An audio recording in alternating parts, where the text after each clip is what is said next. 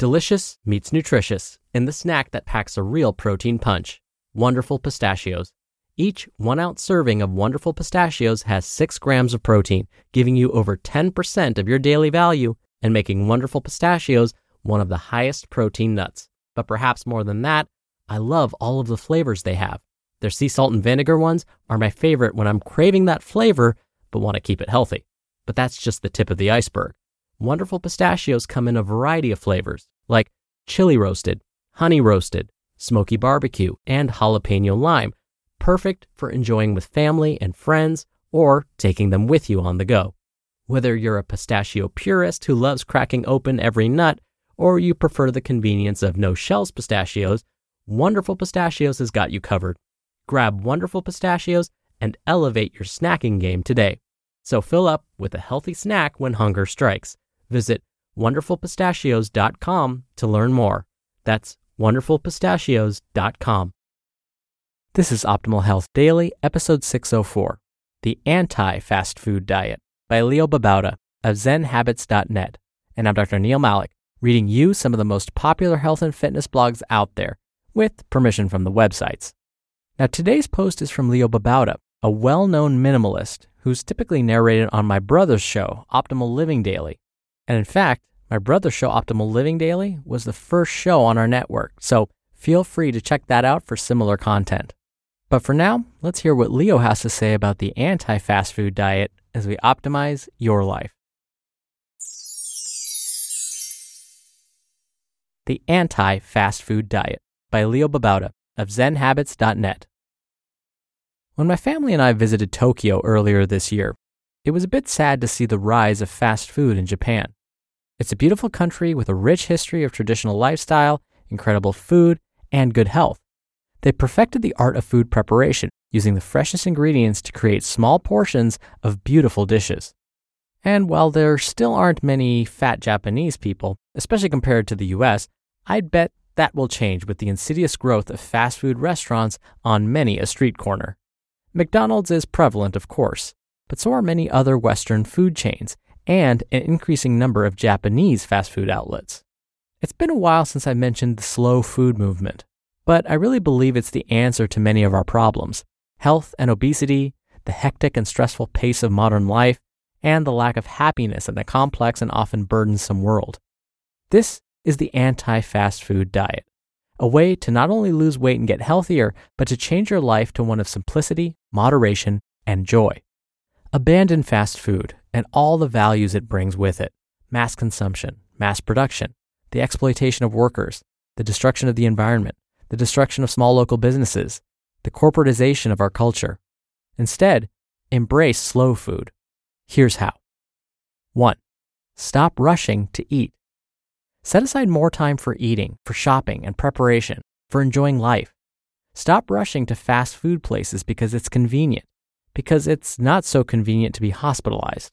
Instead, make time and take things a bit slower. 2. Prepare your own meals. I know, who has the time? You do. Make the time and cook simple meals without a lot of ingredients or preparation time. It takes 10 minutes to whip together a healthy and tasty lunch or dinner, and it can be a lot of fun. Get the family or your partner involved. Preparing your own meals is healthier, more frugal, and you know you're eating good food. 3. Eat real food, not processed. Buy fresh ingredients such as fruits, veggies, whole grains, nuts, beans, and the like. Use ingredients you can recognize, not things filled with chemicals. Don't use prepared food if you can avoid it. Microwavable or boxed foods are not the best. Avoid processed foods if you can. 4. Eat slowly and mindfully. Too many people stuff food down their gullets these days. It's not healthy and you've just consumed food without enjoying it. Instead, take the time to chew your food, to taste it, and to be present as you eat. 5. Enjoy the food. Fully savor each bite. Appreciate the miracle of the food you're eating and be grateful you have that bite at all. 6. Take time to breathe and smile. Before you begin to eat, smile and take a deep breath, reminding yourself to be present and enjoy the food. Between bites, instead of rushing to the next bite, breathe, relax, and enjoy. Savor the moment. 7. When drinking tea, just drink tea. When eating, just eat. Be fully present. Don't read a book or surf the net or drive or work or anything else, but eat and drink. 8. Good conversation. Okay, the exception to the above rule, eating with friends and family. Fast food has destroyed the good meal and conversation because we're rushing as we eat and don't have the time for a good talk. Bring it back. And 9, when you do eat at a restaurant, make it a good one. If you can, avoid those fast food restaurants, but also chain restaurants like Chili's, TGI Fridays, Lone Star, Olive Garden, you get the idea. Try and support locally owned restaurants where they use real ingredients and really make good food. These may be more expensive, but you're not supporting a corporation and your food will be better. And even if it means dining out less, that's okay. Quality is more important than quantity. You just listened to the post titled The Anti-Fast Food Diet by Leo Babauta of ZenHabits.net. Dr. Neil again here.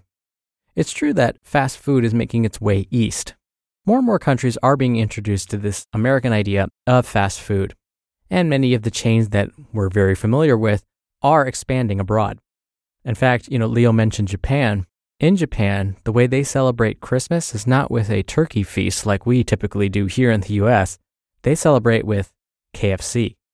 Oh, and big surprise that Dr. Neil would have a little bit of trivia about Christmas. Who would have thought? Anyway, even though I'm a dietitian, I do have moods where I am just not wanting to cook at all, or I'm not wanting to think about my meals for tomorrow or the next week. That happens to all of us because we're human. So I get it if you're not always motivated to do it, or you feel like you don't have enough time. What I try and do is carve out a little bit of time at the same time every week.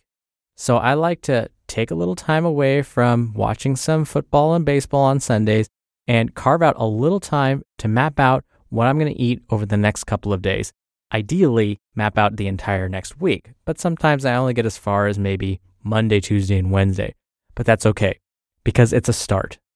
And usually what I find is once I get Monday, Tuesday, and or Wednesday planned, it's not so bad to figure out Thursday and Friday while I'm at it. And then I make a grocery list based on my menu for the week. That helps keep me on track. So it is something I work on. It's something I work hard at. It's something I have to plan. But it's worth it, and I know I feel so much better after preparing my own meals at home. I know I saved money.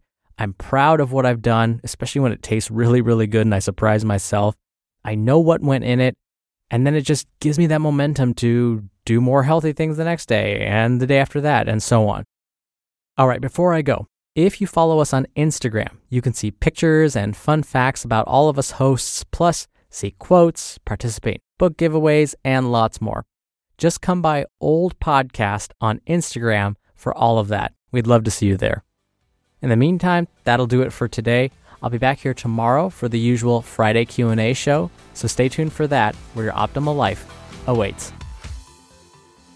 Hello, Life Optimizer. This is Justin Malik, creator and producer of this show, and Optimal Living Daily, the brother podcast of this one. Literally, I'm Dr. Neil's brother. If you like the format of this show, you'll love Optimal Living Daily too, where I also read to you from blogs, but cover other topics like personal development, finance, and minimalism from bloggers like Derek Sivers, The Minimalists, Zen Habits, and many more. So for more amazing content read to you for free, come subscribe to Optimal Living Daily too, and together we'll optimize your life. You've been listening to Optimal Health Daily. Be sure to hit the subscribe button to stay up to date on each new episode, and head to oldpodcast.com. That's oldpodcast.com for a free gift, as well as more actionable tips and resources to help you maximize your potential. Thanks for joining us, and remember, your optimal life awaits.